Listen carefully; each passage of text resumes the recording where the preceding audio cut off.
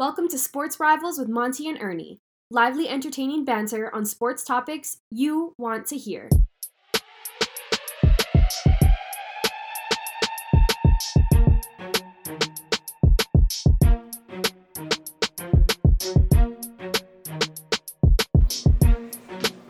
All right, everyone, wherever you are and however you may be listening, welcome to the February edition of the Sports Rival. Ernie, this is the beginning of Super Bowl week, and when one of our teams are playing, it just makes that much more special.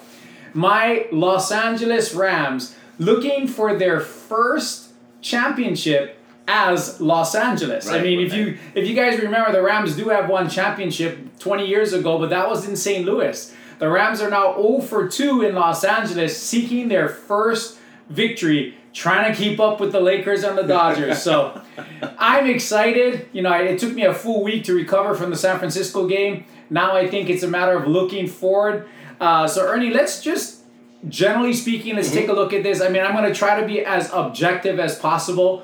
But that's probably going to be very difficult. So I'll rely on you for the objectivity, and then I'll do the subjectivity. Sure. Let's start with what you believe are the most important matchups.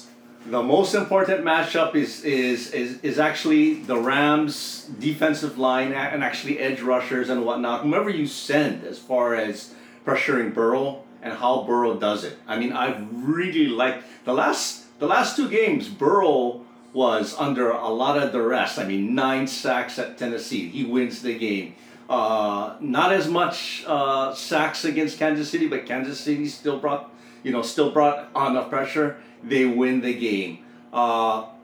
If Los Angeles can bring pressure without, let's say, compromising their defensive package per se, that's going to be the biggest matchup for me.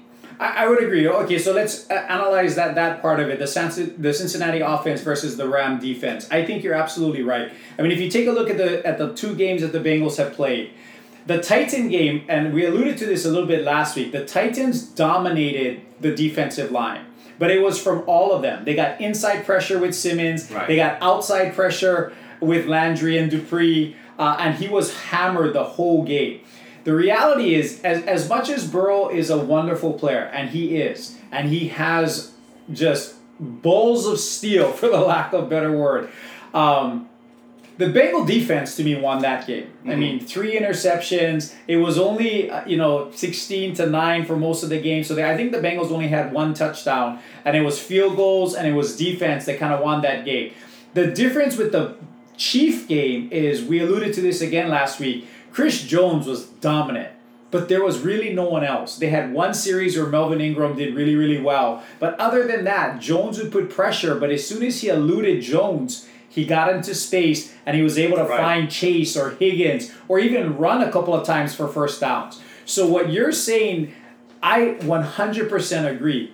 If the Rams can keep him contained and do to him similar to what the Titans did to him, I believe that the Rams are going to be very, very hard to beat in this game. Yeah. The Rams don't play man-to-man. So there was a lot of talk about, will Jalen Ramsey match up with Jamar Chase? That's probably not going to happen. I mean, plus the Bengals have 3 wide receivers. Right. So even if you lock down Chase, Higgins could go off, Boyd could go off, Mixon could go off. So I think the Rams are going to stay in their base defense, which is more of a zone defense. And one of the Bengals' weaknesses is when you have teams that play high safeties, they struggle with that because Burrow loves to take shots down the field. Right. He likes to throw it down there. I think the Rams are going to keep everything in front and make Burrow long drive after long drive after long drive is what I'm thinking is going to happen. And the Rams are going to bank on, they'll get a sack to make them punt, or they'll flip the field, make a turnover, strip sack of some sort. But I agree.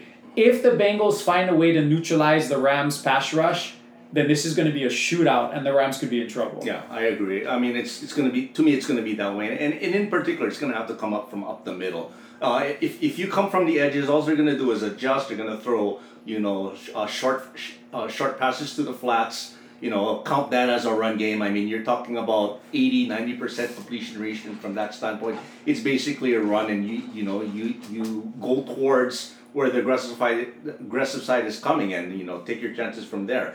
But if it comes from up the middle, that's where all that. That's where the game stops. Okay, he's gonna have to turn into a Lamar Jackson or that type of runner, and he's done it for 2 games. I just don't believe that that's his style of game, and I believe that the Rams defense is good enough, and they've got 2 weeks to look at all the tape. Mm-hmm. I mean, they'll make those adjustments. It's gonna come out to that. Second thing I believe is that line. I mean, are they gonna how they approach the RPO? I believe is going to be really interesting in this matchup. I'm talking about Cincinnati. That's going to be very monumental in my opinion, because if they cannot get a run game going against the Rams, it's going to get ugly. I believe it really is going to get ugly. I don't. That's when the defense can just block against one side. And let's just say this, the Cincinnati's defense is good. They are not going to stop the Rams from scoring 20 plus. Okay? To me, in this game, the Rams are going to score 20 plus, win or lose. Can Cincinnati score 20 plus in the game? I think both teams are going to score more than 20 points. But again, I think you're right. I think it's going to be really key to see how the Bengals game plan for Aaron Donald. Let's be honest, he's the most dominant player in this game, regardless of position. Mm-hmm. Are they going to commit 2 to 3 people to him? If they are going to commit 2 to 3 people to him, then can A'Shawn Robinson and can Greg Gaines get pressure from that middle, or are we going to rely solely on Von Miller getting from the outside? What I love that Von Miller does a great job at is containing the quarterback within the pocket. Yeah. He does a great job of when they get flushed out to hold him there. And that's going to be important, because if we're going to get pressure up the middle and he's going to elude and go outside, I think Von Miller is going to do a good job of containing him and keeping him there.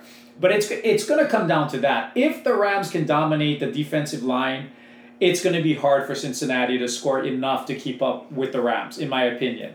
But if they can find a way to hold off Aaron Donald and make the Rams play defense and sustain some drives and have Mixon run the ball a little bit, who knows? I mean, it could be, and it probably will be a really, really close game. I think offensively, it's going to come down to Joe Burrow, and it's going to come down to Jamar Chase. Are we going to be able to contain him? Are we going to be able to keep him in front? And he can have 10, 12 catches, but if it's 12 catches for 100 yards, that's okay, versus 6 catches for 244 and 3 touchdowns. Right. So I think the Rams will keep everything in front. They'll force the Bengals to go ahead and make first downs, make touchdowns, and I think the Rams are hoping that they're going to get a couple of turnovers. Now, on the other side of the ball, I think it comes down to one thing. Can the Rams not turn the ball over? Yeah. I mean, the Bengals defense may not be, historically known like the Steelers or the Ravens or even the Browns, to that matter, in the AFC North, but their defense is improved and their defense has played well in these playoffs. Mm-hmm. I mean, they went to Tennessee. Henry came back. They made Tannehill look absolutely horrendous. The defense, to me, won that game. And then the defense basically pitched the shutout last week in the second half. Mm-hmm. The Chiefs came out 21-3, but in the second half, they played really well, forced Mahomes into 2 interceptions, both of them catastrophic interceptions. They were able to get turnovers, and Burrow's not turning the ball over that much. So can the Rams hold on to the ball? If the Rams turn the ball over 4 times like they did against Tampa Bay, it's going to be trouble.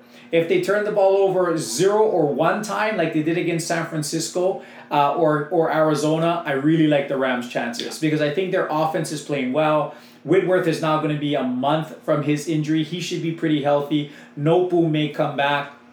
I mean, I think Akers will be healthy. Michelle will be healthy. Darrell Henderson may come back. They may have 3 running backs now. I think offensively, I think OBJ is really clicking now. I think he's playing well. and there's no one has been able to stop Cooper Kupp yet. Yeah. You know, so even if I don't expect Tyler Higbee to come back, I mean, I think his MCL injury is probably more severe than the tight end for the Bengals. Uzama seems to be more likely to give it a go than Higbee is at this point in time. But I think with 2 weeks to prepare, if we're not going to have Higbee, I think McVay knows that now. Mm-hmm. We'll have a game plan in place to use Blanton or use 3 wides or to do something to figure out. I think the Bengals are going to have to score more than 30 points to win. Yeah. I think the Rams will get to 28 to 30 points. Yeah. So the Bengals are going to have to get to 31. And I kind of believe that that's a tall task. But again, the strength of the Cincinnati defense, there are a couple of strengths. I mean, Trey Hendrickson is a Pro Bowl caliber person on the outside, and Hubbard has been playing really well on the other outside. You know, so in the middle of the field is where they're not quite as strong, which suits the Rams because the Rams are stronger on the outsides and weaker on the inside. So if their pass rush is going to be coming from the outside, that's where we're strongest. That should theoretically give Stafford some time to throw the ball. And if he has time, I think he's going to be able to find Cooper Kupp and OBJ. Yeah, I'll agree with you that but not in totality. The Cincinnati Bengals have, in my opinion, one of the top nickelbacks in the NFL, former Steelers, Mike Hilton. That is one guy I can guarantee right now the Steelers regret letting go. He has been a lightning rod as far as splash plays for the Cincinnati Bengals. The danger in all of this is if the Los Angeles Rams get into like a 3rd and 5. That's where Hilton is almost like, he's not Polamalu, but he's Polamalu-esque. The guy has incredible instincts. He can blitz the quarterback at that time. He can draw back, take the receiver out of the cut. Let's just say this. In his last 5 games, I swear, I've seen him make big play after big play after big play in each of those games that I've seen him play. That's going to be a player that the Los Angeles Rams, and I'm pretty sure, again, they've got 2 weeks to prepare for this. They know his name. Mike Hilton is going to be dangerous in that part. Now, I believe what you're saying is true, that Cincinnati will probably have to get into the high 20s, even 30s, in order to win this game. From Los Angeles' standpoint, from the Rams' standpoint, let me ask you this. Do you think Cooper Kupp has a better game, statistically wise, than OBJ? Probably. I mean, I think he's done that continually the whole year. I mean, I think the last game was the closest OBJ came with the 9 catches for 113 yards. I think it's really going to depend on what the Bengals are trying to do. Mm-hmm. Are the Bengals going to try and take away Cooper Kupp? If they do, then I think OBJ is going to have a monster game. That's what I think. It's just a matter of, are they going to do that? And I think recently a lot of people have tried to do that without a whole lot of success. We saw what Cooper Kupp did against Tampa Bay. We saw what he did against San Francisco last week. And we know San Francisco is trying to take him out, which is why OBJ had such a big game. But I mean, it really depends. If they're going to double him constantly like the Cardinals did in the first week, then I think somebody else is going to have to make the big play. But what makes me feel good is OBJ is ready for that moment. He's been playing well. He's getting better and better and better and more comfortable. You see the old OBJ where he's snatching balls. You know, that hands was always what he was known for until Cleveland. Then he was dropping stuff. But now he's snatching almost everything that's thrown his way. I think he's ready. So the Bengals are going to have to make that decision. Do we play Kupp and OBJ straight up? If they do, then either of them could do well. The Rams will miss Higbee, though, you know, as a threat if he's not there. You know, so do they go 3 wide, 4 wide? But they have Akers, and Akers is great out of the backfield as a receiver. So, I mean, they could attack that way. But I think it's hard to go against Cooper Kupp after the year that he's had. He finds ways to make critical catches at critical times. So hopefully it's not going to be as stressful as the 49er game. I do feel a little bit better. I got to be honest. I'm always going to be nervous. That's the coach in us. You know, you're never confident or overconfident because anything can happen on any given day. But I feel better going into this Bengal game than I did going into the San Francisco game. You know, when you lose to somebody 6 times in a row, that's going to haunt you.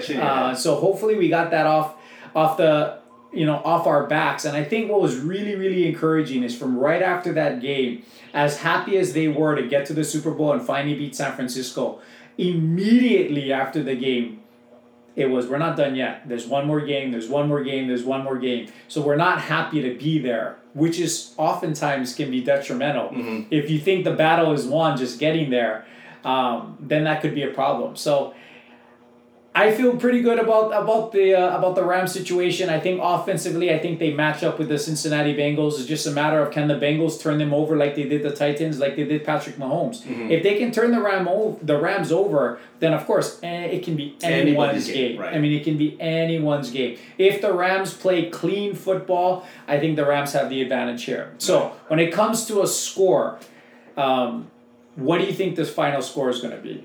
Well, here's. Like we spoke a little bit off the air, right? I told you that I believe the Rams come out real strong in this game. I think their offense and defense come out, showing that I'm the big brother in this. You know, this is a team that in the Cincinnati Bengals who hasn't shown up to the big dance in 31 years, a playoff game in 31 years, let alone a Super Bowl. I believe they come out big. But I really like how Joe Burrow has been playing. I mean, the guy just comes back from all obstacles, whether it be from, again, the 9 sacks against the Tennessee Titans, the overwhelming odds against, everybody's favorite to get to the Super Bowl in the Kansas City Chiefs. And he just comes up big time. I believe he has a big second half, falls just short. And I'm talking about just short. I like the Rams to win in this game, 28-27. Okay, so you expect them to cover the spread. So the line came out at 3.5. It went up to 4.5. Now it's back down to 4. That guy, that crazy furniture store owner in Texas that places big bets, put $4.5 million on the Bengals on the money line. So not with the spread, but just straight on the money line. He put $4.5 million on Cincinnati to win. And I think that brought the line back down a little bit. So you're looking at a 4-point spread, and I think that's probably dead on. I think the Rams are going to prevail, and I think the Rams are going to prevail and cover the spread. I like them by a score of 31-24. I think they win by 7. I do think that they can get out. I do think they give up a late touchdown to Joe Burrow, but I think the Rams defense will be put on the field again to close the deal, and they will find a way. Aaron Donald with either a strip sack or some reason to cause another turnover towards the end of the game to close it out. I like the Rams to win 31-24, and I like the MVP of the game to be Cooper Kupp. I think he finds a way to score a couple of touchdowns. And be the MVP. I'll go his counterpart. I like OBJ as the MVP in that game. Here's why I think OBJ is gonna. The man is full of himself. I do not like OBJ. I didn't like him with the Giants. I totally didn't like him when he was with Cleveland. But that guy is that guy is all about himself. And what better time to showcase yourself than the Super Bowl? This guy is on a 1-year contract. He wants to get paid. He wants to be relevant again. He doesn't want to think that his time in Cleveland was the norm. This is a man who's gonna want to go out there in the biggest game and the biggest stage possible, and he's gonna perform. I knew this guy was talented. I've seen the sparks when he played in Cleveland. You knew he didn't lose anything. It was Baker Mayfield. I hate to say it. I mean, it showed this year. When OBJ switched from Cleveland to the Rams, that it's Baker Mayfield. OBJ is OBJ. He's not OBJ who has lost a step. He is OBJ. I like him as the MVP in this game. Well, I hope so. I mean, if either Kupp or OBJ win, then Rams won. And I don't care who is the MVP as long as the Rams, at the end of the day at SoFi, finally have the first Los Angeles Ram championship in my 52 years of life. That would be the ultimate. That would be the absolute ultimate. So, folks, if it doesn't happen, we might have to cancel next week's show. Yeah, I mean, it's going to be really problematic. But we want to hear what you guys think. Go on social media, Sports Rivals Podcast on IG and Facebook, Sports Rivals Pod on Twitter. Tell us what you think. Do you agree with the matchups that we believe are the best? Now, I know you Bengal fans are going to think the Bengals are going to be able to handle and they're going to win. And I know you diehard Ram fans are going to think that the Rams could blow them out. But I really want to know, I want you to think about this and tell us which matchups are the key. Why are the Bengals going to beat the Rams? Right. Why do you think the Rams are going to blow out the Bengals? Tell us what matchups. I think that's going to be the most fun part about this week. It's going to be exciting. Again, that's Sports Rivals Podcast on IG and Facebook, Sports Rivals Pod on Twitter. And hopefully, 1 week from now, at this very moment, we will be drunk on peanut butter whiskey celebrating the Los Angeles Rams title. I'm going to be completely biased when I call for that. There's a lot of time for Joe Burrow to win the championship. He's only in year 2. He can dominate the Steelers for the next 10, 12 years. But this year, AD's got to get one. Aaron Donald has got to get his first championship. He really deserves one. And I think he's definitely motivated to do that. So, all right, Ernie. Now, the Super Bowl, of course, is going to be the dominant news story of this week. Mm-hmm. But definitely the dominant news story of this past week was the just blockbuster lawsuit filed by ex-Miami Dolphins coach Brian Flores against the Dolphins, the Broncos, the Giants, and the NFL in general. Yeah. Accusing all parties involved of unfair labor practices with racial bias. Mm-hmm. So I want to unpack this because there's so much to be unpacked. Yeah. I think both of us can agree that there certainly is an issue right now with the number of minority hires. Mm-hmm. I mean, it's just really not happening. I mean, it's happening at the GM level. 2 of the 4 positions were filled by African Americans this cycle. Mm-hmm. There's more and more assistant coaches, but there were 9 openings for head coaches, and 7 now have been filled with the announcement today that Mike McDaniel, the San Francisco offensive coordinator, is going to be the new Miami Dolphin coach, and the expected announcement right after the Super Bowl that the Ram offensive coordinator, Kevin O'Donnell, is going to be the Viking coach. So there's only 2 positions left, the Texans and the Saints, and yet no African Americans have gotten any of these positions. Now, I do have to have one caveat.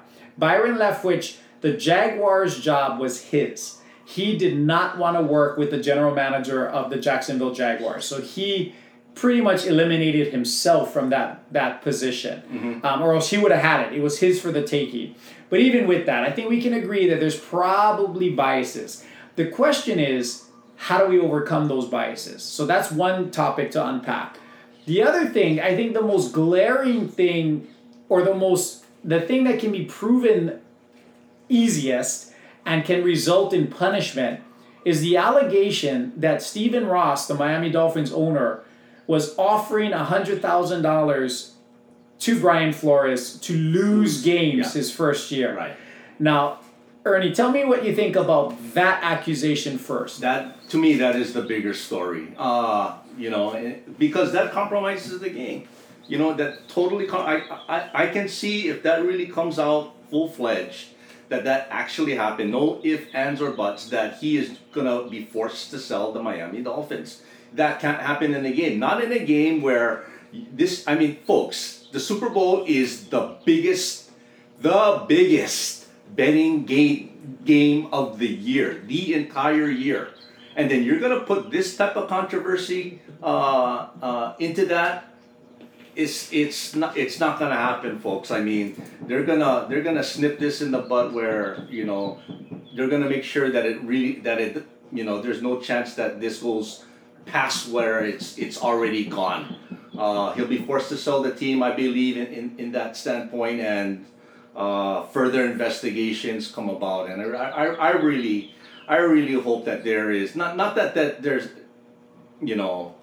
I don't know. I mean, it just seems a shame that owners, billionaires, in today's game, they're entitled enough to think that they can, uh, you know, slide by like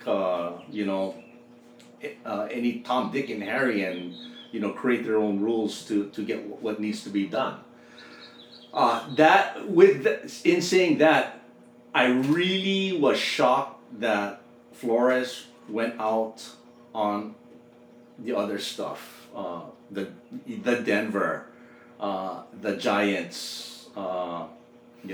Yeah, I think those are going to be a lot harder for him to prove. Yeah. So getting back to Stephen Ross, I do agree. I mean, I think this goes down to the integrity of the game. You cannot in all sports, in basketball, especially basketball and football, there are teams that tank. I mean, it was tank for Tua. That's what the slogan was coming into Tua Tagovailoa's senior year. I mean, his junior year, his last year in college. That was the word, and that was the year that we're talking about here. But you can put things in place to lose. Whether it be going with a completely young team or trading off people. Right. In basketball, you go to a salary of like the lowest bare minimums, and because you want to be able to get more draft capital. So there are things that you can do legally to accomplish those goals. But the minute you start to put a price tag where you're telling a coach, I expect you to lose and I'm going to give you $100,000 to do so, I think you're compromising the integrity of the game. Yes. And from that perspective, there's going to have to be catastrophic consequences for Stephen Ross if that can be proven. Which to me, that should be pretty easy. Yeah. I mean, there has to be some kind of documentation that alludes to this, whether it be by text, by email, or something. Because if all of this is just he said, she said without any corroboration, it's not going to go anywhere. And Brian Flores made a really, really bad error. So I have to think he has something of substance in this regard. Now, let's transition to the other teams. I mean, he went after John Elway, calling him, that he showed up drunk and it didn't take his interview seriously. He called out the Giants based on the fact that Bill Belichick had sent an erroneous text saying that he was going to get the job when he meant it was Brian Dable that was going to get the job. Right. So, I mean, he made that erroneous thing. And Flores felt that the only reason he was being interviewed when they already decided on Brian Dable was because of the Rooney Rule. Right. And let's dive into the Rooney Rule a little bit, because I do think, named after the Steelers, the royal family of the Steelers, I think the intent of the rule when it was put into place years ago was absolutely dead on. It was to ensure that there was equal access to opportunities, and that you could not hire anyone for a head coaching job unless you you interviewed, you accepted through the process somebody that was African American. So I think the intent was good. But Ernie, is that how it's being perceived today? No. I mean, because of all the social injustice that's going on, and I'm not going to pretend that it's not going on. It's obvious it's going on. But to a level where, that it's the Giants, it's Denver, and let's just say this. If I were an owner, I had my pick, to, let's say, get an executive position at whatever company I owned, but I was forced to come in with at least 5 candidates because that is just protocol, I'll do it, okay? But if my pick accepts it, the rest, that's just, that's just protocol. And to me, I don't care if he's black, white, yellow, red.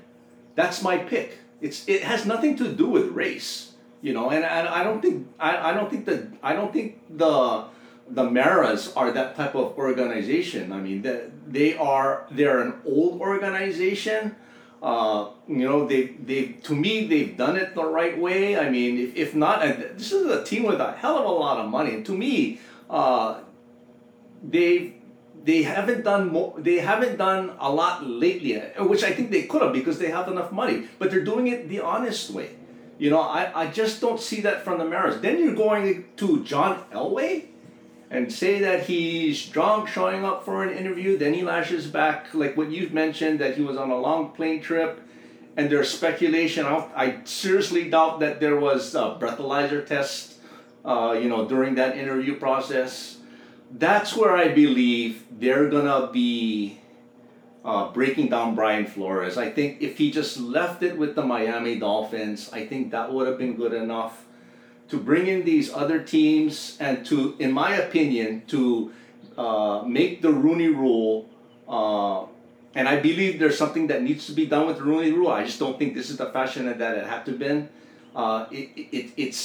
It was done in the wrong way. I don't know if his lawyers gave him the advice to act in this manner. I believe you should have done what you, if it was true, and you have empirical evidence on Ross on his dealings, but the rest I believe you should have done in the wrong in another manner, because if you cannot substantially prove that all these allegations are true, you're going to be blacklisted. Yeah, and that's the risk. And I think that is the definite risk. But I think, he came right out and said at this point, I think even as fired, the coaches get guaranteed money. So maybe he believes that he has financial security if need be. And he really wants to make a difference is what his words are.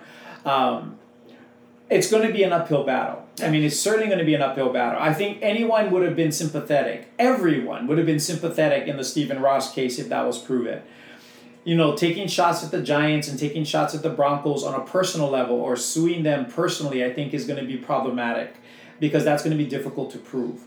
And if you're trying to change the league, that's where the challenge is. So like I said, the Rooney Rule was well-intended, and it's still better for them to have access.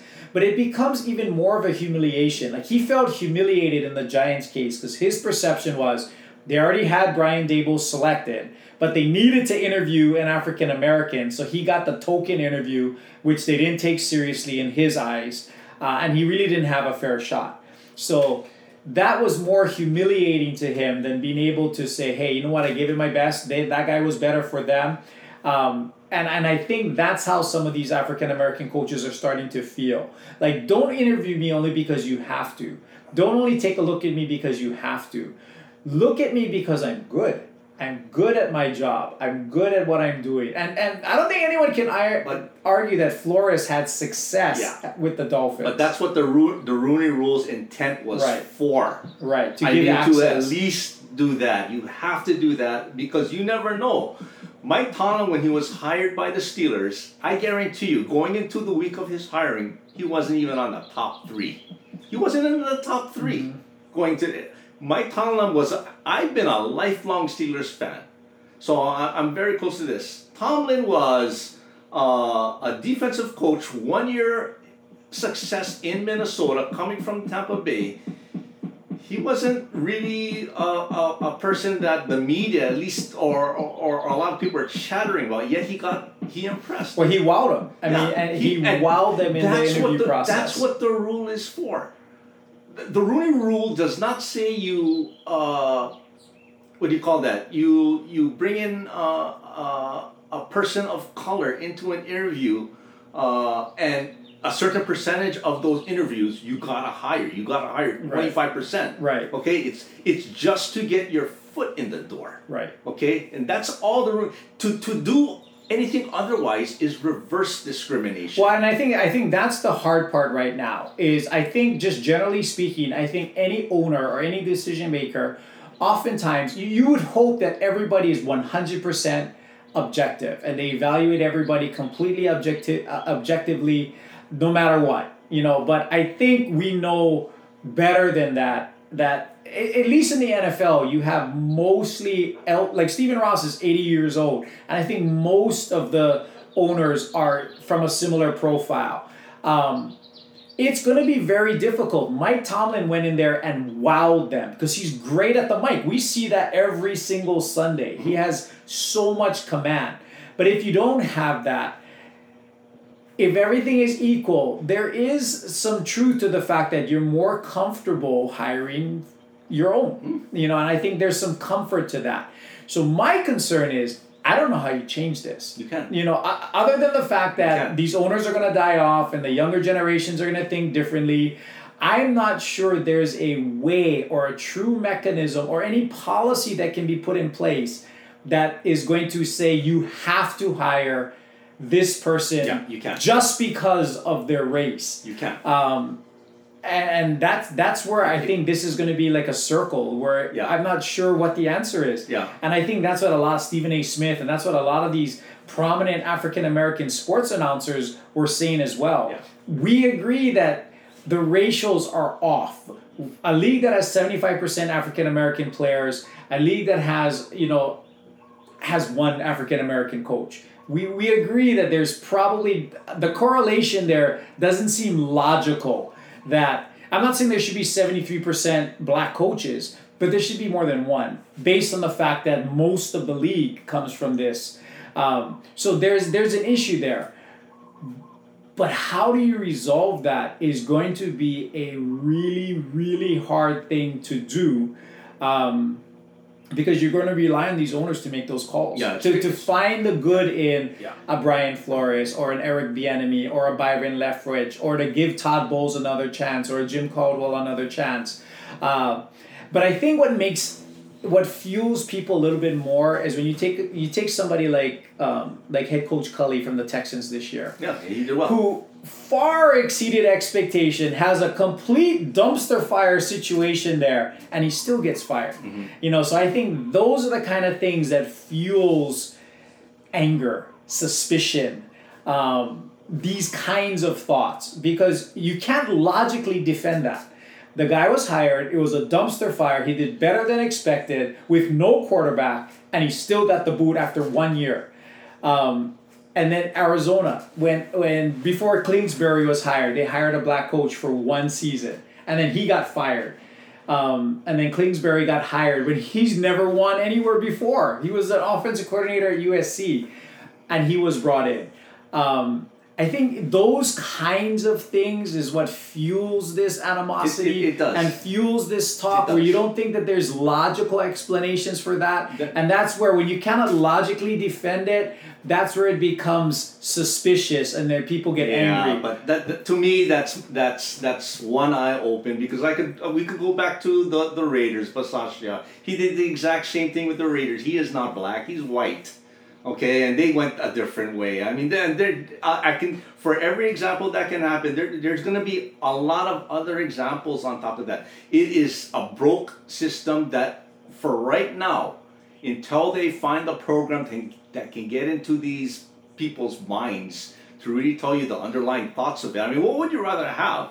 I mean, if that text didn't go in, do you think that Flores knows that the Giants were doing some practice against No, he false probably doesn't name the Giants, but Okay. because of that, that's where it comes from. And let's ask this question. Were there other candidates prior to that who weren't black that were still awaiting in the interview?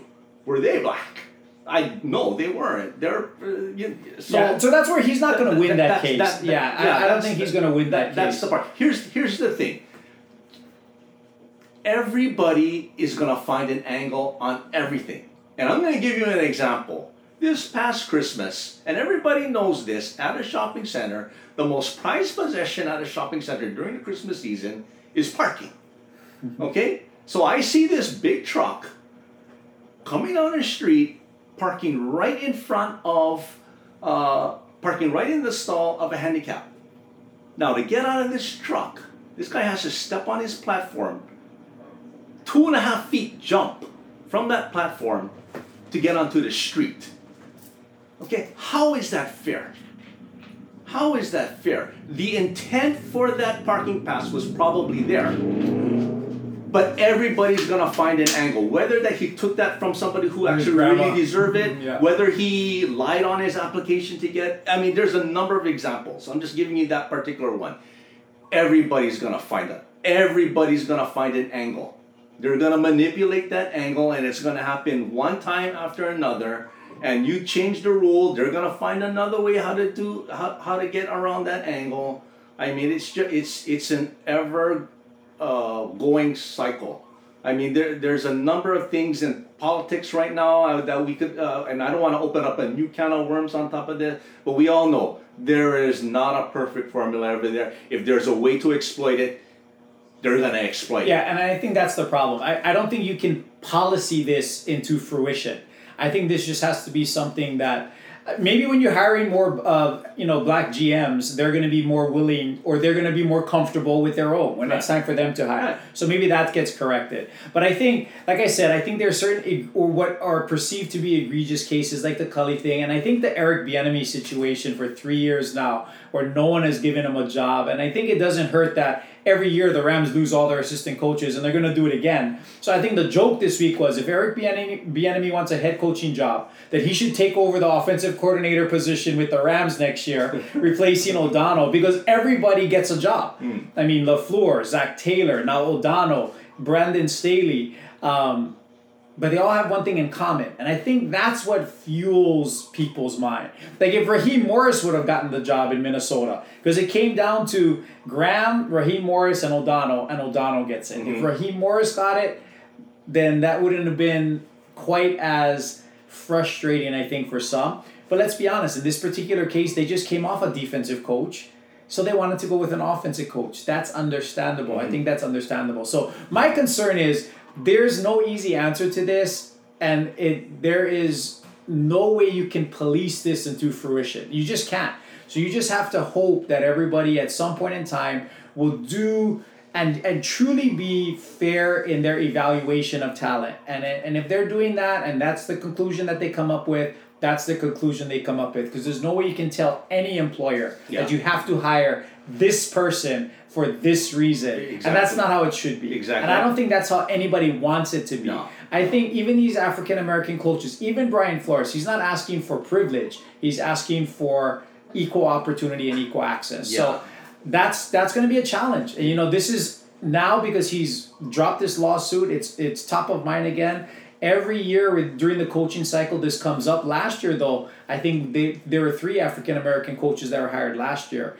So it wasn't as bad, but they all got fired again. So now we're back to just your Steelers as the lone team and with an African-American coach. He'll be there until he decides to leave. He'll be there until he decides to leave. But what I feel bad, and I am not a hater on Flores. I mean, we've talked. Yeah, we like. He's a great coach. I love that guy. He does have some issues, though. I don't want him to be a Kaepernick.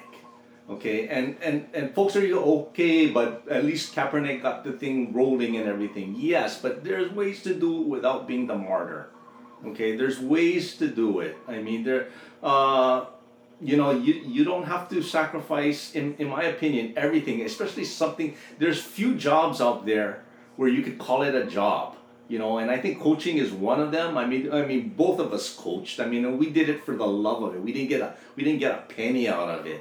I mean, and I believe that's the same thing with Flores. I think he just loves that job. And when you love that job that much, it's not a job. I mean, it's something you love to do. You do it for nothing. And that's what I feel so sad about, that he is actually putting this in jeopardy. Because right now, I think it's going to be, even if I'm indifferent in regards to if he's black, white, or whatever, I'm thinking, okay, this guy snitched on everybody. What's going to prevent him coming into my organization and unleashing the skeletons in my closet? Yeah. So I agree with that. I mean, he certainly has jeopardized the future of his occupation within the NFL. He's definitely going to make it harder on himself for those reasons. So there's no doubt about that. So, folks, there's no easy answer to this. This would be a great discussion again. Go to social media, tell us what you think. There is really no right or wrong answer when it comes to this. I mean, I think there's a right answer. We all want to do the moralistic thing and hope for the best. But to police it and to policy it is going to be a challenge. So, that was a deep discussion. But you know what? People have been discussing that all week. So I'm glad we spent the time to kind of really dive into this. So, Ernie, let's transition to the NBA. Mm-hmm. All-Star teams were announced. We're going to go into that a little bit, but man, your Celtics are on fire right now. They're on a 5-game winning streak. They're destroying everybody.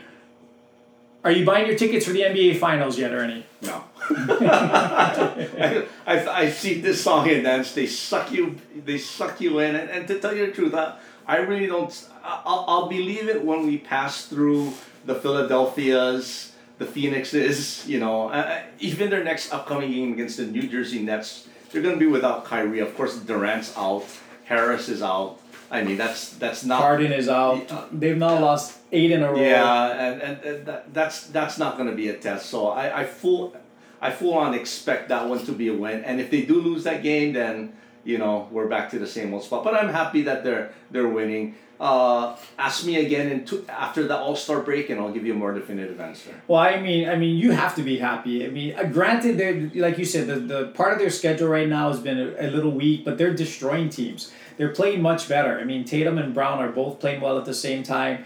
I think you got to be happy. But the East is completely up for grabs. I mean, the Nets are plummeting without all of their players, and it remains to be seen what they look like when they come back. I think Milwaukee will eventually rise to the top, but now Kyle Lowry has personal issues. He's missed a bunch of games in a row for Miami. The East is wide open. So if the Celtics continue to play like this, there is nobody from 1 to 9 or 10 that couldn't realistically get on a run and sneak in here. Yeah. I mean, Embiid is playing out of his mind. But he hasn't never been able to stay healthy for a whole season. So can he close the year the same way that he's playing now? And again, the Bulls are strong, but they haven't really been here.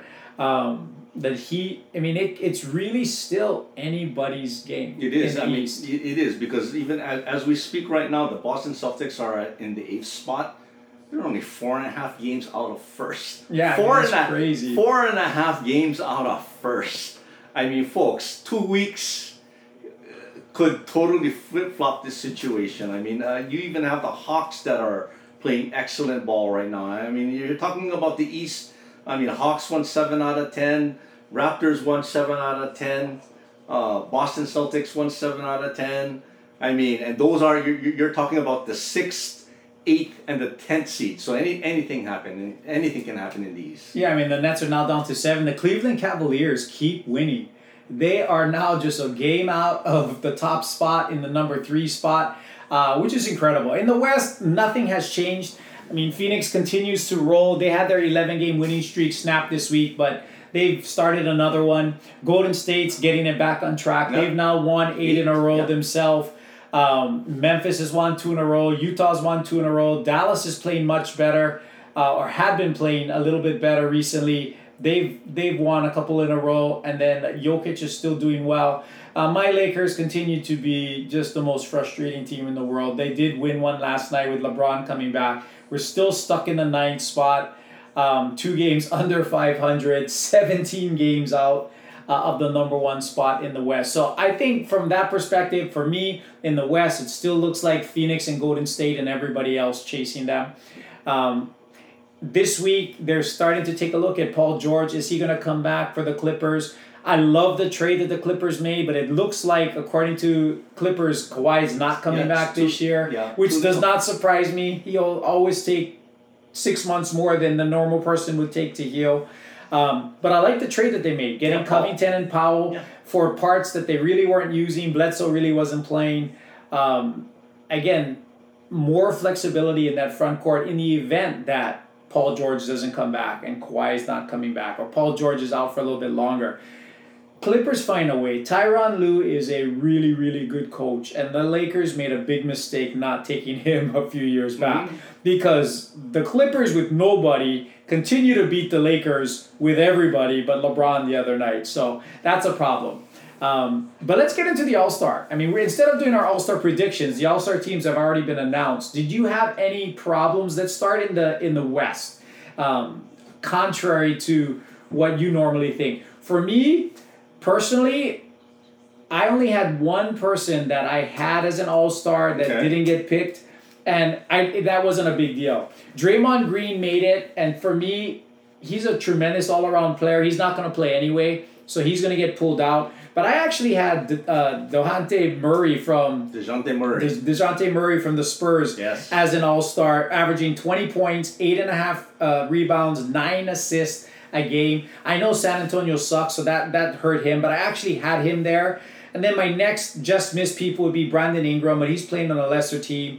Anthony Edwards, Shai Gilgeous-Alexander. I mean, all good players that just weren't going to make it. So I don't have a problem with Draymond Green. I'm not sure who they'll replace him with.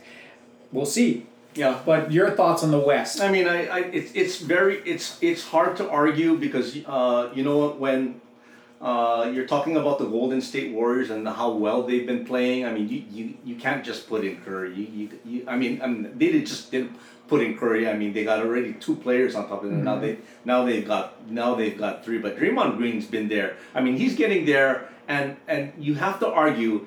Do legacy points count in All-Stars? I think there's a recognition, at least from the players and the coaches, and what he means to that team. Because statistically, 7.9 points, 7.6 assists, 7.2 rebounds. Not overwhelming, but I think people recognize what he means to that team. And that's what it is. I mean, when 50% of the vote is coming from fans, it's that choice. I mean, so if he got on that with an overwhelming fan vote, and trust me, I've seen All-Star games where, Draymond Green is old, but he can still play. I mean, I've seen some terrible teams where, Larry Bird made it and he only played half the season. I mean, it's ridiculous. Well, I think in Draymond's case, he's not popular with the fans because he was way down the list from the fan vote. It's the coaches and the media that got him in here. They must know. Yeah. I mean, on top of that, as far as what his intangibles are, but I still think that if that combination of fan vote, I think they did it right. 50% fan, with the 25 coach, 25 media is fair because it's. That's for the starters, and then the coaches pick. Coaches pick the reserves. Coaches pick the reserves, and as far as the reserves concerned, I really haven't been following the West that much. On the East side, I don't have a problem, but I think I do have a problem. Okay, well let's just announce the West ones just in case to remind people. So the reserves in the West: Luka Doncic, can't argue with that. Rudy Gobert is the center. Chris Paul and Devin Booker from the Suns. Can't really argue with that. Donovan Mitchell with his 25.5 points a game. Hard to argue with him. And then Cat from the Timberwolves with his 24 plus points, 10 rebounds, and 4 assists. You really cannot argue with any of those. So in the East, let's start with that. I'm curious to see where your problem was. Middleton. I don't think Middleton deserves to be as a starter. Now again, he got in there for whatever. It must have been from all the new Milwaukee Bucks fans when they won the championship. Well, he's not a starter. He was picked as a reserve. Oh, he's a reserve? Yeah, he's a reserve. So the starters were Durant, Giannis, Embiid, DeRozan, and Trae Young. So Middleton got selected as a reserve. So let's run through the names. You're Jason Tatum, Zach LaVine, James Harden, Chris Middleton, Fred VanVleet, Jimmy Butler, and Darius Garland were the announced Eastern Conference All-Stars. Okay, so I still have a problem with Middleton on top of that because I was looking at his numbers comparable to Jaylen Brown, who I don't even think was close, in my opinion, to becoming relatively not close to becoming an All-Star. I really believe, Ball should have been on top of there. He could have easily been on. I thought Bam could have easily been on top of it. To me, he's more important on top of that. I mean, Jarrett Allen from Cleveland, I think he should have. Probably deserves a spot on top of it. Middleton has played 3 more games than Jaylen Brown. Jaylen Brown scores 5 more points. Middleton, of course, because he runs the offense more in the Milwaukee system. He has 3 more assists than Jaylen Brown. Jaylen Brown has more rebounds than him. He has more steals than him. And they're equal on the block shots. Like I said before, I don't think Jaylen Brown was better than those other people who I mentioned earlier. I have a problem with Middleton being on that team. Well, I actually had Middleton on the team, and it's not to say that I disagree with you. What I did think would happen, and what I believe happened, is he's getting the benefit of being a world champion.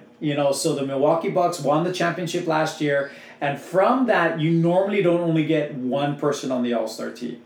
My thought was, who was better from the Bucks? Is Middleton or Drew Holiday more important, or who has had the better year this year? But Middleton, last year he was clutch for them in so many of these games, leading them to a world championship. He played on the Olympic team.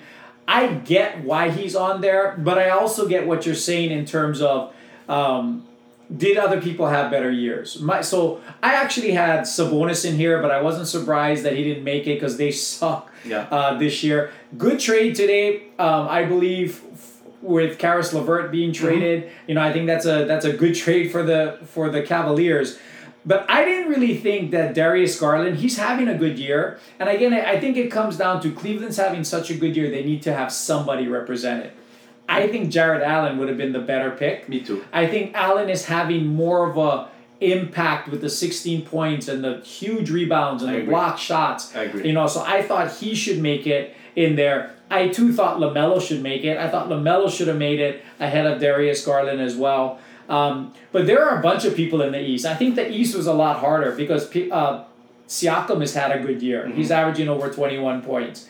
Jared Allen we mentioned, Holiday we mentioned, Jaylen Brown you mentioned. But even Bradley Beal. I mean, there was a time where the Wizards were playing well. He's still averaging over 23 points, 5 and 6.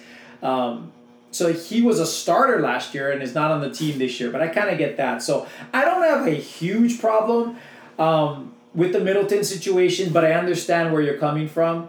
But I just thought that Milwaukee was going to get multiple players. In fact, I thought they may get 3. I thought Middleton and Holiday might have made it because they won, last year, and that typically is what happened. Yeah, I mean, if that's the case, then I'll buy it. But you know what? When you're looking at both of those players, Holiday and Middleton, they're having lesser years statistically than they were, and it shows in their record right now. I mean, they really haven't been, lighting it up on that side. I think the PJ Tucker piece is something that they haven't replaced, and I think that's going to be important as it comes down to the latter rounds heading for that Eastern Conference Finals. But yeah, I mean, that's going to be my beef. I mean, I just thought that there were more deserving players again on the East that were snubs on the East that should have filled in that spot. Yeah, the East, to me, there was way more competition. I like the fact that Fred VanVleet made it. But I'm really surprised they didn't put LaMelo Ball because he is box office.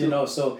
And they could have just put him over Darius Garland at this point, and they could have just put, maybe some of these guys are going to get hurt. So enough harboring on that. And I think, if the All-Star game was announced next week, maybe Jaylen Brown would have had a better chance. But when this is happening, the Celtics are struggling, and I think he was penalized for that. Yeah. But the game is not for another 2 weeks, so you never know. He may end up on this team anyway. Hopefully that game is significantly better than the atrocious atrocity of a Pro Bowl that happened today. So, it's been a long show, but I want to jump into this, Ernie, because we'd be remiss if we don't talk about the fact that finally, we alluded to it last week, but it finally came down early this week when Tom Brady, the GOAT, announced his retirement. He made it clear that he was tired of losing to the Rams 3 times in a row. He had enough, and he was going to hang it up. So, for my closing thought, I want it to be more of a discussion. I think we've had discussions before about the greatest athletes of all time. I don't want to get into that deep of a discussion. I want to narrow this down to the greatest team sport GOATs of all time. And to me, it comes down to 2 people, at least in our generation. If you want to take it back to Babe Ruth, in your younger days, that's one thing. But I think currently there's Michael Jordan in basketball and there's Tom Brady in football. Okay. I asked you off the air, but I want you to start here. Who do you think is the GOAT of GOATs between those 2? If you're going to say team, it's going to be Brady for me. I mean, Michael Jordan is, to me, the GOAT of GOATs. I mean, because in basketball, you impact the game. There's only 5 players, and both of them play 2 sides of the ball. In football, there's offense, defense, special team, and on any given case, there's 12 different players on, so you have less of an impact. So as far as greatest of all time, it's hard to go Brady over Jordan, and I could name a number of other NBA players that I'd probably pick over Brady on top of that. But what Tom Brady's done in this day and age of free agency, when it comes down to team, I mean, it's to me there. It's not close. I mean, you're talking about a guy who I think we spoke about this last week. Is that he didn't play with all the all-time greats. I mean, he really didn't have that Scottie Pippen. You know, he didn't have that awesome rebounder in Dennis Rodman. He didn't have the Zen coach in Phil. Well, but he did have Belichick. he had Belichick. I take that back, folks. But you're talking about a guy who was picked in the 6th round. I believe Jordan was picked third. Was the third player picked in the 1st round. He had to, renegotiate contracts of his own, take lesser money to bring in the proper pieces to complete his team. He saw the overall impact, and he didn't have a lot of other players out there wouldn't have done the things that he's done in order to win championships. And most recently his last championship when he brought in AB, like I mentioned last week. Not many quarterbacks out there would say, "Bring me AB. He can, even though he's going to be our third receiver, I think I can control him and he'll contribute to the Super Bowl." I think Tom Brady would be the only starting quarterback that could probably have done that. That's the type of things that he does just to gain that edge. Call it what you may be in regards to Deflategate and all those other things. He does things outside the quarterback position, whatever he can do in order to make his team win. Yeah, so I would agree. This is my thought process here, and you really cannot go wrong. I think what Jordan did with the Chicago Bulls is incredible. But I think historically speaking, and I know we have to go back a little bit, there were teams like your Celtics way back in the 50s and 60s where Bill Russell won 11 championships. And, so there is precedence to Jordan's success. Now, if Jordan didn't retire between the first 3 and the second 3, maybe he wins 8 in a row. And maybe this is a slightly different discussion. But he did it. He did retire. So he didn't win 8 in a row. Now, you're absolutely right. In basketball, your physical abilities can control outcomes a little bit easier than in football. Not a little bit. A lot of it. Yeah, because he was a dominant offensive player and a dominant defensive player. So that would almost be like Brady playing 2 sides of the ball, which is not really realistic. But Brady's team success, he has no control over what's happening on special teams and on defense. Right. Yet he had to find a way to get things done. And there has been no one that has ever been to 10 Super Bowls. There has been no team that has ever won 7 Super Bowls like Tom Brady has. So you're talking about a player that individually has more championships than any other team has won in NFL history. So from that perspective, it's hard to not think that Tom Brady is the greatest of all time in terms of team sports. Mm-hmm. You're right, the 199th player drafted, and he became, at age 44, still statistically the best quarterback in the NFL. Did it for 22 years. Jordan did it for 12, 13 years. And then he goes to Tampa Bay and leads them to a championship when Jordan goes to the Wizards. I mean, he looked like the Wizards of now, or he looked like my Lakers of right now. Like Russell Westbrook. So I would have to agree. For those of you that think it's Michael Jordan, I get it. But I think when you take into account that Tom Brady has done things that no one else in history has done in the sport that he plays, I go with you. I agree with you. I think Tom Brady is the GOAT of GOATs when it comes to team sports. Yeah, I mean, slightly different reasons why we're picking Tom Brady, and we could probably break this down to even more reasons. I mean, Michael Jordan is class. This is not a knock on Michael Jordan. And again, as far as greatest athlete, he is my number one. Sorry, I know you love LeBron and everything like that. I think LeBron was a little bit more manufactured than what Jordan had to deal with. I would agree. I think Jordan is the number one athlete. But Tom Brady, we're gonna be talking about Tom Brady my grandchildren will be talking about Tom Brady and all the accomplishments. And every quarterback from now until Timbuktu is going to be compared to him. And that's going to be unfair. Yeah. I mean, Mahomes is already being compared. When Mahomes won his first, they're like, he's going to get to 6 or 7. No, he's not. Yeah. You know, he'll be lucky to get to 2. Yeah. Look at Aaron Rodgers. As great as Aaron Rodgers is supposed to be, he's never been back to a Super Bowl. Russell Wilson. And Russell Wilson has never been back. That leads to Tom Brady's greatness. Yeah. Because when Tom Brady left the Patriots, they went down. They rebounded a little bit this year. When Jordan left the first time, they still went to the Eastern Conference Finals. They didn't win the championship, but they still got to the Eastern Conference Finals because that team was strong. I agree. I think Tom Brady is the greatest team athlete of all time. But gang, what a packed show this was.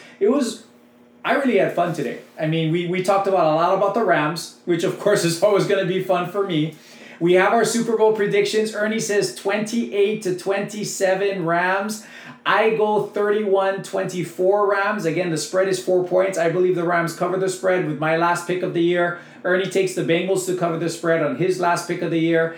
And then we talked a lot about the Brian Flores situation. This is not going to be resolved in a week or so. No. But I thought it was healthy discussion. And I think it's important discussion. For the only way you come to resolution and progress is to be able to sit down and have a conversation. To be able to discuss things and understand both perspectives, find common ground, and move forward. And I think we spent 20 minutes talking about that. I thought that was great discussion. And then we talked a little about your Celtics red hot 5-game winning streak, and then the All-Star teams. Ernie says Jaylen Brown should have been there. Chris Middleton should not. I don't really have big problems, but I do agree that there could have been a couple of picks that'll be a little bit better.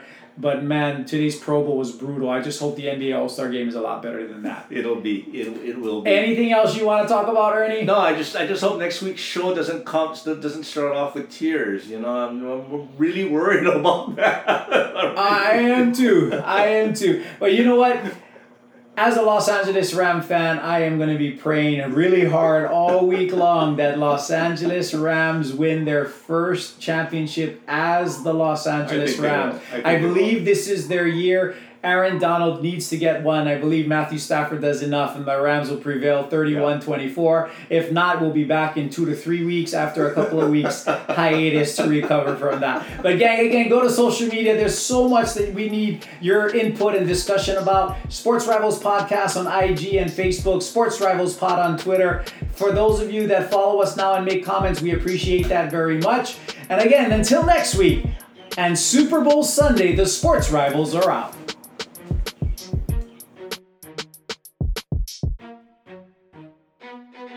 Thank you for joining us on the Sports Rivals Podcast. Check us out on social media at Sports Rivals Podcast on Instagram and at Sports Rivals Pod on Twitter, where you can share topics you'd like to hear.